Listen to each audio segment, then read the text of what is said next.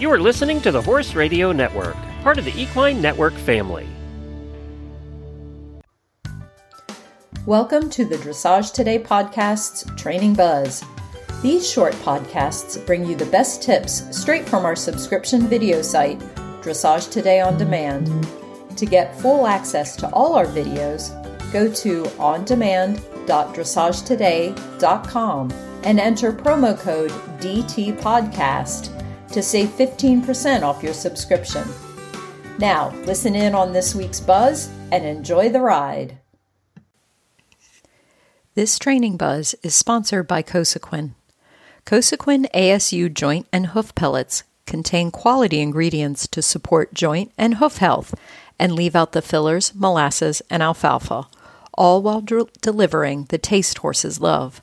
The colors of our ingredients shine through for a difference you can see.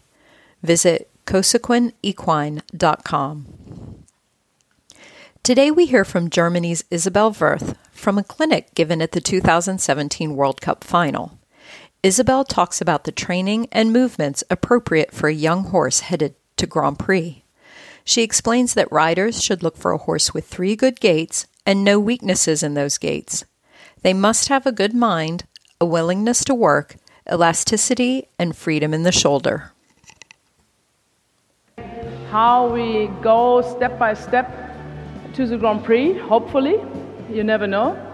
And we start here with Karen Pavic with a 5-year-old gelding and stallion. Stallion.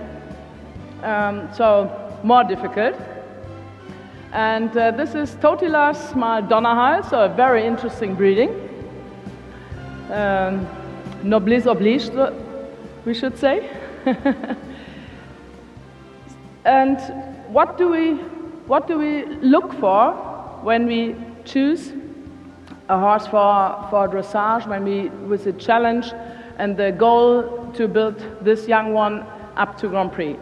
First of all, we look for 3 gaits, 3 very good gaits, 3 walk, trot, canter, without a big weak point, without weaknesses, with maybe not for 9 or 10, this is really difficult to find, but with no really weakness in one of the basic movements. So here we see a very good walk already, and the next step, I forgot this, we look for a very high rideability, a very good mind, a goal. They have to really love to move, they have to go, and a lot of elasticity. These 3-4 points together makes a difference from a good horse to a better and a top horse. Here we see a very nice overstepping, and he's nice and relaxed already in this difficult atmosphere. I'm sure this horse didn't see so many people yet, so it's the first time that he is in such a difficult atmosphere. So this is a very nice behavior. And not only the overstepping is important, he needs to be free in the shoulder as well. He needs to go in a long rhythm without losing the rhythm during a corner, for example, or when she shortens the reins. These little things are important for a young one when you choose it. Do you become problems during the years for collections and so on?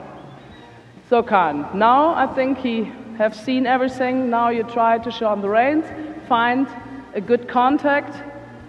So this is always important, to find a nice contact to both reins, to both sides, then to go forward and to start with a nice trot. And you see the rhythm is completely clear, no problem, and she can shorten the reins. She comes to the mouth. The horse needs to trust her and has the confidence to look for the reins, to that you get a positive weight in your hands to start with the trot work. Yeah? And both reins, and then good. And now we see the next thing, the trot. What do we look there? We look for a nice, swinging and dynamic trot. Here we have a nice swing already. And the horse, you see the body of the horse is a little bit horizontal. So we have to modulate the horse during the years. We have to see what is the potential we have, how we have to build up the muscles, how we have to work the horse. One horse you need to work a little bit lower, the next one shouldn't go too low, should stay a little bit more uphill. This horse is in the horizontal, so it's important, I think, from the beginning to try to bring him from behind. That is important for all horses, of course, but to try to make him lower and lower behind. Let him go, right, and use a little bit more the outside rein, a bit more fluently kind. Try to use the swing. The important is let the swing come out of the horse.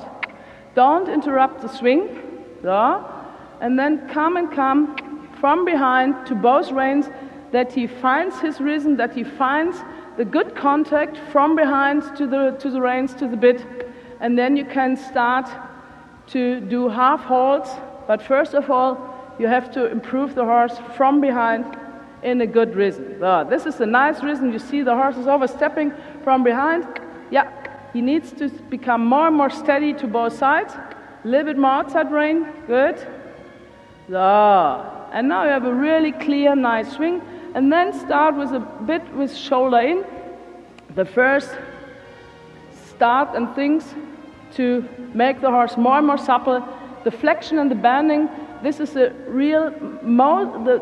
most important thing, I think, during the education of the horse, to make the horse more flexible, more supple, and more elastic.